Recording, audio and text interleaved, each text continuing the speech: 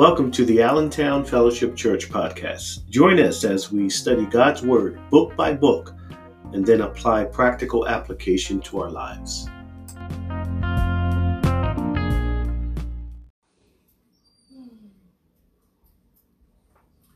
Good morning, everybody. Welcome to Allentown Fellowship Church, our remote location, my living room. Hope and pray you guys are doing well and excited for opportunity to share God's Word. Excited that some of you are able to view and there's always these silver linings that I've been talking about. A lot of people have been talking about silver linings in light of all the things that are going on with the virus and all the restrictions and all the things that we can't do. It's so easy to think and to focus on all of those things and miss all the things that we can do, all the privileges that we still do have. Here's one of the things that we can do. We can, because of technology, still get into God's Word, still communicate with our family and our friends. Let me encourage you, as everyone is probably reacting different ways to all that's going on, that you take time to look for the silver linings. Look for the things that God may be trying to teach you as a result of what's going on. From the Christian perspective, there's nothing that ever happens in our lives that just happens.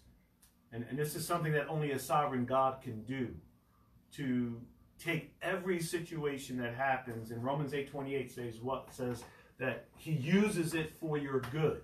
Understanding that your good is to be conformed into the image of Christ. So even this, what's going on in our society now, with all the restrictions, jobs are being affected, people's weddings and funerals and all kinds of things are being affected. To know that even these types of things, Romans 8:28 says God even uses these things for our good. And it doesn't mean that the things that we go through necessarily are going to be easy. There are some people who have passed away because of this virus.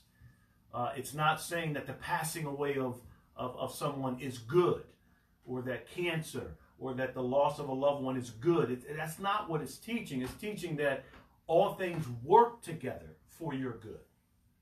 And so keep that perspective. I don't know how you're being affected. We're all being affected different ways. But just constantly ask yourself, God, how are you even using this to make me more like your Son? Because that's the ultimate good, that we're conformed to his image. And then as the Apostle Paul says, one day we will see him, and one day we will be like him. So encouraged that you guys are here. Praise God. And we're going to continue in our study of the book of James. So I encourage you to turn to James 3, and we're going to be picking it up at verse 13. Last week we were dealing with the tongue. James was talking about how deadly our tongue can be. And as a believer, we ought to be able to control our tongues, to control the things that come out of our mouths, the way we speak to people. And James gave the example of how powerful the tongue is and how deadly the tongue can be because of the things that we say. I don't know how your tongue has been this week. Hopefully it's been tamed. James says is one of the hardest things to tame. We can tame ferocious beasts, but taming our tongue is so hard. But remember also, we talked about that it's not about just this physical thing called the tongue. It's about your heart, because you say what's in your heart.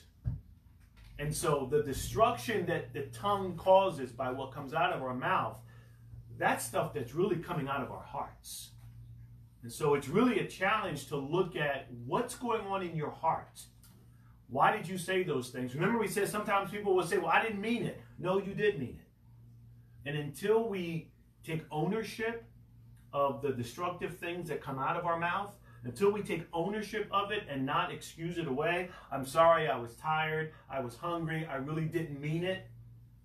Until you take ownership, there'll be no change. Because if you can explain it away, then you'll never really examine your heart and say, you know what, I said that to you because in that moment, I was very selfish. I was thinking about myself and I didn't care about you. And that's something that we need to repent of and say, God, as David prayed, right? create in me a clean heart, renew within me the right spirit. So this book of James, as we've been saying, it's so practical. And really, James is simply saying, you say you have faith, live it out. You say you're a believer, live it out. Our lives should look different. One of the criticisms that a lot of times comes at Christians is, you say you're a believer, but look at the way you live. You say you know Christ, but I'm looking at how you respond to things in your job or in your home. You say you're a believer, but your marriage is falling apart. You say you're a believer, but your teenagers are running all over the place and they have no respect for you. See, the non-believer looks at that and they say, where is this Christian faith that you claim to have? Now, there's some truth in that criticism, guys. And this is what James is saying. You say you have faith, your life ought to look like it. Show me the works. That doesn't mean that we're perfect, though. So while there is some truth to that criticism that's laid at believers, there's also this idea that if you're a believer, you won't have struggles. And that's not true. And so when people look at and say, well, Pastor Ron, so-and-so said he's a believer, but he did this. Well, hold on a minute. That doesn't mean that all of Christianity is wrong. Because this guy's being a hypocrite. Okay, in that moment, that guy maybe was being a hypocrite. Does that mean that the death, resurrection of Jesus Christ is no longer valid? Of course not. But yes, there ought to be a difference in our life. But even a believer is going to fall, is going to sin. So 1 John 1 says what? Confess your sins. He's faithful and just to forgive you. So while we may be criticized because our lives don't reflect the Christ who we claim to know, if you're an unbeliever watching this, know that that's not an excuse for you to reject Christ. Because you know what? I'm not the standard. I didn't hang on a cross for you. Christ did. So yes, don't follow me. As a matter of fact, Paul said what? Don't follow me. Follow me as I follow Christ. It doesn't negate the truth of God's word and who Jesus is, even when I don't live it the way I ought to. See, that's the other side of the coin. But as James is stressing here, the true believer's life, it should look different. Why? Because the Holy Spirit's on the inside of you and changing you. Okay? So we're going to come to chapter 3. And James is going to deal with this issue of wisdom. He's going to contrast wisdom from God versus wisdom that is earthly or that is man-centered. So let's ask God's blessing as we jump into James 3:13.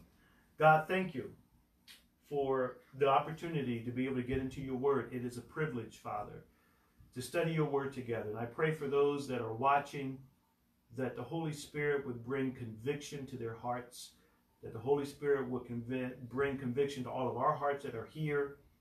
Lord, we want to look like Christ in our life. God, I just don't want to say I'm a believer. I want to live it out. And I want people to see Christ in me, not me. So I pray that these truths would convict us and give us the wisdom, show us what we need to do to be more Christ-like. So, Father, bless your word, we pray in Christ's name. Amen. So let's take a look at what James says here. We're just going to look at verses 13 to 18 as he wraps up chapter 3. Who is wise and understanding among you? By his good conduct, let him show his works in the meekness of wisdom. But if you have bitter jealousy and selfish ambition in your hearts, do not boast and be false to the truth. This is not the wisdom that comes down from above, but is earthly, unspiritual, and look at this next word, demonic. He's talking to believers now. For where jealousy and selfish ambition exist, there will be disorder and every vile practice. But the wisdom from above is first pure, then peaceable, gentle, open to reason, full of mercy and good fruits, impartial and sincere. And a harvest of righteousness is sown in peace by those who make peace. Remember here in the context, James is dealing with some of these Jewish teachers that are in this church that are quarreling, that are bickering, that are posturing for position. And no doubt their tongue was getting a lot of them in trouble, as we saw last week. Now he kind of takes that same topic of the tongue, but specifically begins to talk about our speech and our wisdom. And he challenges these believers. If you want to know what pure wisdom is, sound godly wisdom, I'm going to tell you what it is. Because evidently what they were demonstrating was not godly wisdom. It was all about them.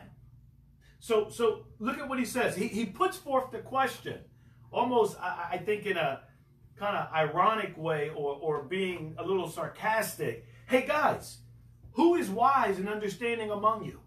I can imagine those Jewish teachers saying, me, Rabbi, right here. Been to the school of, right? Here's my degrees. It's me. Really? You think you're wise? You think you have understanding?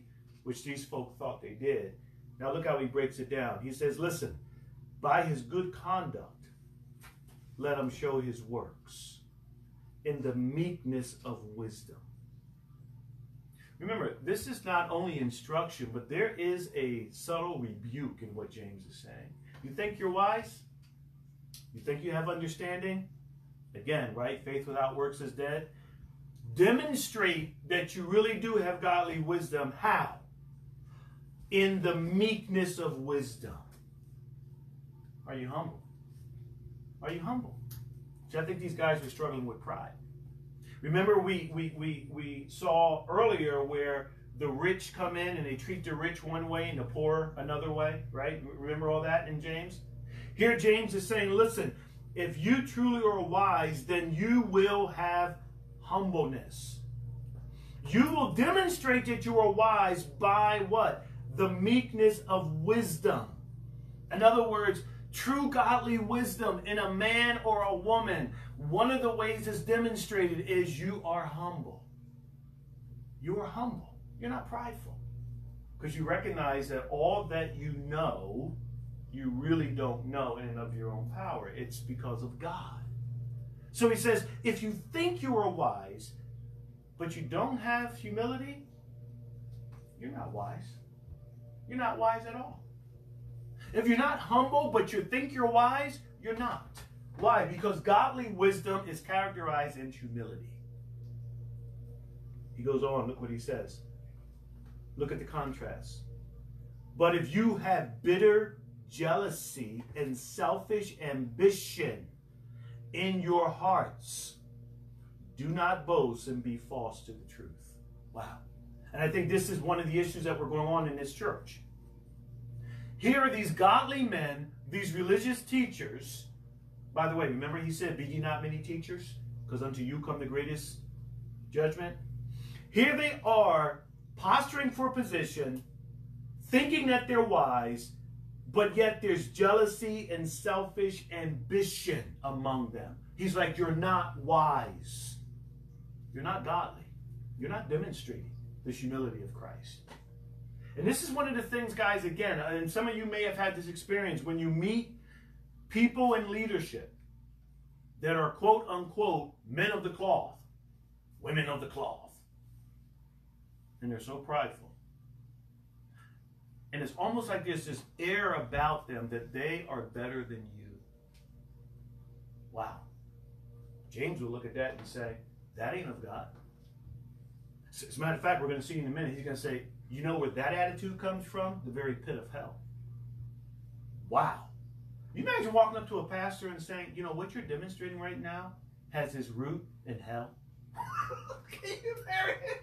He'd be, I'm the man of the God. Right? He wouldn't know what to do with that, right? James doesn't have a problem saying that.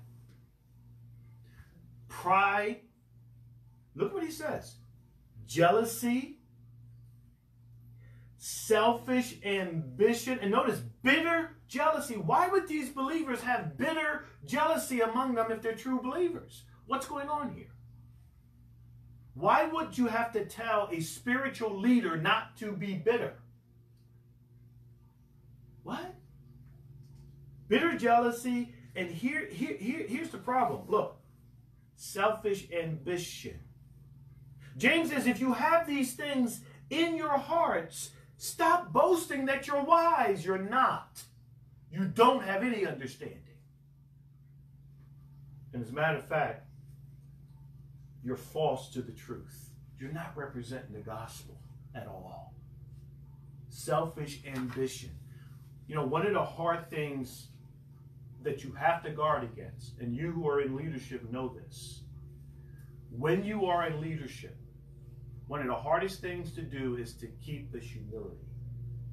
Because once you're in leadership, you have people following you, right? If you're in a leadership position, there's probably a certain degree of power that you have.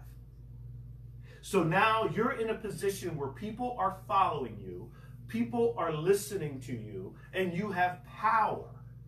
You say things and things happen in their life. Nothing wrong with all of that, if it's done in godly wisdom. But can you see the danger? If you remove God and it becomes about your flesh and yourself, this is what James is about to hit next. That when you don't have God's wisdom, you lose the humility, and now it becomes about you. And now here you are without God's wisdom in a position of power, leadership, able to influence people without God's wisdom. That's a perfect storm for disaster. And James is rebuking, admonishing, warning these leaders. This ought not to be you. Notice again what he says in 15. This is not the wisdom that comes down from above. In other words, this is not of God. Having selfish ambition, bitter jealousy, this is not of God, but is earthly. In other words, humanly. In other words, this is just what you want. You're not being led by God's Spirit. This is just you. This is all about you now. Look at the other characteristic, how he describes this wisdom that is not of God. It's earthly. It's unspiritual. You're just going to do what you think is right. You're going to do what benefits you. It's earthly. It's about the flesh. It's about you. There's no spirituality here at all. And then here's the kicker. Demonic. Remember, James is writing to believers. But even believers, even those who truly love the Lord Jesus Christ, can get caught in this trap of thinking we're spiritual, but yet we've moved into the earthly realm, our own wisdom, what we think is right. And all of that mindset, he says, is what? Demonic. Wow. That's sobering, guys. That's sobering. He goes on and he says in verse 16, by way of explanation, listen, for where jealousy, he says it again, and selfish ambition. 2 times he says it in this passage. This is the root of the problem. They've taken their focus off of Christ. It's no longer about Christ and the gospel. It's about them. It's about their career.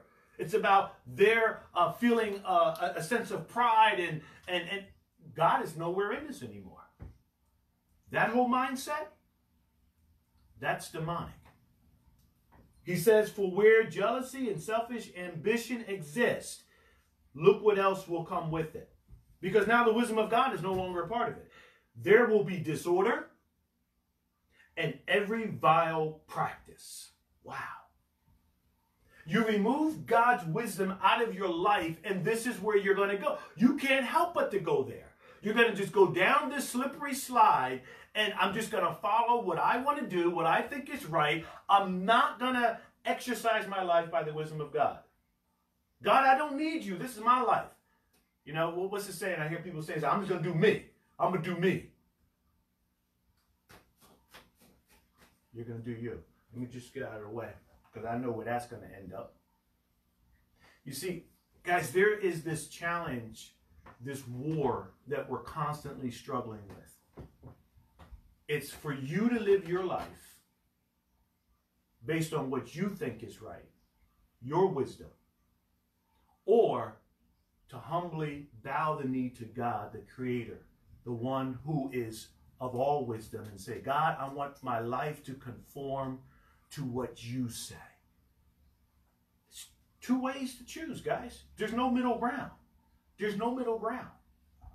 And here James is contrasting wisdom apart from God, which has its root in demonic, versus wisdom that you get from his word. That is, he's going to describe it here now, that is pure, that is good, that is beneficial. Every time I counsel somebody, you know, counseling is real simple in this regard. When somebody comes in and their life is a wreck, here's what I look for. Where are they, or where have they been using their wisdom to deal with the situation, or where have they been using God's wisdom? That's how I divide it in my mind. And it's interesting, when they use their wisdom, there's all kinds of messes that they've made in their life. And then when I present God's wisdom, well, no, I can't do that. I can't do it. Okay, all right. Keep doing what you're doing. Here's your shovel back. Go out and keep digging the hole bigger. See, listen. Think about this. Proverbs says this, that the fear of the Lord is the beginning of wisdom. You want to be wise in your life, guys? It starts with the fear of the Lord. This isn't this cowarding, hiding under the table. This is this sense of reverence for God. God, I bow the knee to you. You are a holy God. I bow to you. The fear of the Lord, that humility, is the beginning of wisdom. But then as you read through the book of Proverbs, you have wisdom personified, constantly crying out in the streets. Come listen to me. Come listen to me. Come listen to me. Read Proverbs 1, 2, and 3 this week. You got some time. You ain't going anywhere. Read Proverbs. Listen to how wisdom is crying out, begging that we listen to her. Wisdom is personified as a person saying, come listen to me and I will tell you the way to go.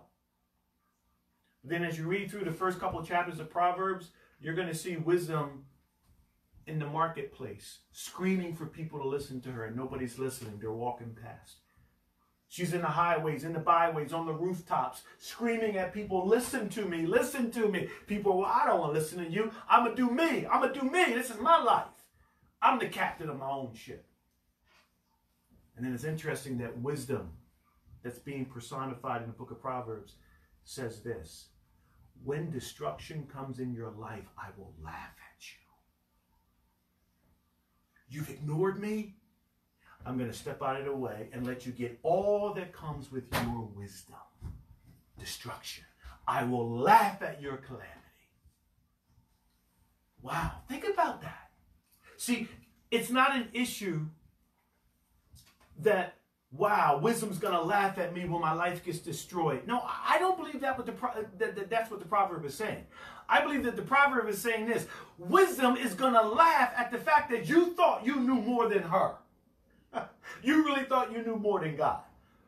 That's what's laughable. Who are you following today? Your wisdom? God's wisdom. What you got? I got a degree from the seminary. That's nice. Let me see what God got. Oh, he got the whole world in the palm of his hand. Cattle on 1,000 hills, flung the stars and the planets and the galaxies, created you. Your wisdom? God's wisdom. I'm going to go with God. Let's keep going. Look at verse 16 again, right? So for where jealousy and selfish ambition exist, there will be disorder and every vile practice. It's only by the wisdom of God and living his way that my life can be lived in holiness and in pleasing to him. I remove the wisdom of God out of my life. I remove God's word out of my life. I will go right back to stinking thinking. I will go right back to just living for my own selfish ambition. Look at 17. Now he gives a contrast. But the wisdom from above, that's God's wisdom, that's rooted in God's word, is first pure. nothing wrong with it. It is pure. It is exactly what you need. It's not tainted. Then it's peaceable. It's gentle. Open to reason. Full of mercy and good fruits. Impartial and sincere. You see all these adjectives? What is he saying? Now remember the context. These teachers, no doubt, are vying, thinking that they're wise and that they're understanding. But as he just said, no, but if your works don't demonstrate it, you're not like that. Because if you were really using the wisdom of God, your speech, the way you're talking, the way you are interacting with these people in the church, your wisdom would be what? Pure, peaceable, gentle. You wouldn't be all smug. You wouldn't be talking down on people. You would be open to reason. You wouldn't be digging in saying, I'm right, you're wrong because I'm a rabbi. No. You would have this gentleness about you if you were really demonstrating God's wisdom. Sometimes I hear people say, well, I know I might have been a little sharp with that person, but this is just the way God made me. I'm speaking my mind. Nah. That's a lie. Because if your wisdom, if your speech, if the way you interact with people, you're not showing gentleness and humility, and you're not open to reason, if you're not someone that can be talked to without that person feeling belittled, if you're not doing that, that has nothing to do with your personality. That's you not yielding to God's wisdom, but yielding to your own selfish ambition, which, by the way, is rooted in the demonic. This is what James is saying. There's a contrast between God's wisdom and how it affects my speech and how it affects how I interact with people. This wisdom from above. If I'm yielding to God, I'm going to be full of mercy. I'm going to be impartial. I'm going to be sincere. Listen, when I hear stories of people in counseling, they talk about pastors who don't have these characteristics at all. Oh no, you can't even talk to my pastor. He'll just cut you off. He'll just talk down on you. It's like, that's demonic. That ain't wisdom from God. Look at these characteristics. The wisdom from God: mercy, pure, peaceable, gentle, impartial, sincere. And look at what he says in 18. And a harvest of righteousness. Think about crops, right? This big harvest of all this fruit, except the fruit here is righteousness, doing right, doing behavior, obedience that pleases his God. You will have this big harvest. Is sown in peace by those who make peace. What is he saying? As I allow God's wisdom to rule my life, which if it's ruling my life, guess what? Ultimately, it's going to rule my heart, which guess what? Ultimately, that's going to rule my tongue and how I speak. If I'm allowing that to happen, I'm going to harvest righteousness. In other words, my life is going to demonstrate good works. Those good works, that's obedience to God. I'm going to look like Christ. How am I going to do that? Because it's sown in peace. Do you see the metaphor here? It's like you go out and you throw seeds and then you grow the crops, right? Well, here you go out and you throw peace. The peace that comes from the peace that I have with God. And so the love, the humility I have, I give it out to others, this peace. And guess what grows up? A harvest of righteousness. It's a beautiful picture. So let me ask you a question. What's your life harvesting? What's your life harvesting? What have you been sowing? What kind of seeds have you been sowing? And self-ambition, bitter jealousy, angry, digging your feet in because you've been wronged? What kind of stuff are you sowing in your life? Are you living your life in such a way that when somebody sees you, you who claim to know Christ, they say, there's a man, there's a woman who actually looks like Christ. There's a man, there's a woman who has understanding and who is wise. Because I look at the characteristics of their life. They are gentle, they are kind, they are easy to commune with and talk with. There's something about them. That's the wisdom of God. Or do they see someone who's arrogant, self-driven, all about what you want? Folks, this is a not only instruction from James, but this is a rebuke. God's people ought not to be this way. Our lives ought to demonstrate the reality of what God has done through Jesus Christ. If I truly know the Lord Jesus Christ as my Savior, and I understand the grace and what happened on Calvary's cross and what happened at that resurrection, that now I've been fully justified, fully sins forgiven through a faith in Christ that I don't deserve. Like, if you really understand that, what right do I have to exhibit wisdom other than the wisdom of God towards other people? What right do I have to come at you with what I want, to judge you, to be partial? All those things that James says ought not to be. See, I think the problem is this with us as believers. We lose sight of what Christ did on the cross. We lose sight of what he did on the cross. Yeah, we might have made a profession of faith years ago and we're walking with it, but we lose sight of it. And all of a sudden we stop living this way in light of his wisdom, and we start living for ourselves. What kind of wisdom are you exhibiting to your neighbors, to your family, to your friends? How are you handling going through all that's going on right now with this virus and all the inconveniences you might be? How are you handling it? With the wisdom of God, or just through your own wisdom? God, I pray that these truths would pierce our hearts. Help us to evaluate ourselves. God, we ought to look like Christ, not just because we say we know you, but God, our lives ought to have good works, obedience to what you have called us to do. People ought to see Christ in us by the way we live, by the way we handle conflict, difficulties, even by the way we handle success. God, people ought to see, God, your wisdom being lived out through us.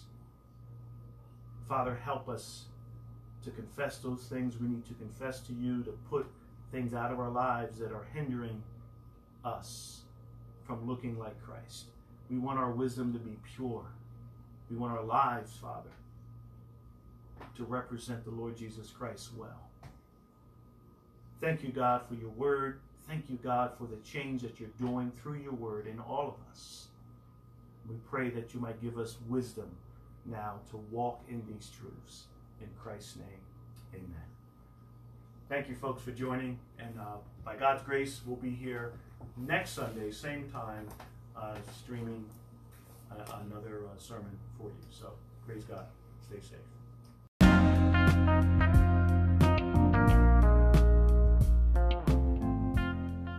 Thanks for listening to the AFC podcast. If you would like to join us in our service, we meet at 457 West Allen Street in Allentown, PA, in what is called the Daybreak Room, located in the Dubs Memorial Community Center. Services start at 1 o'clock. We would love to have you come visit. Until next week, God bless and apply his word.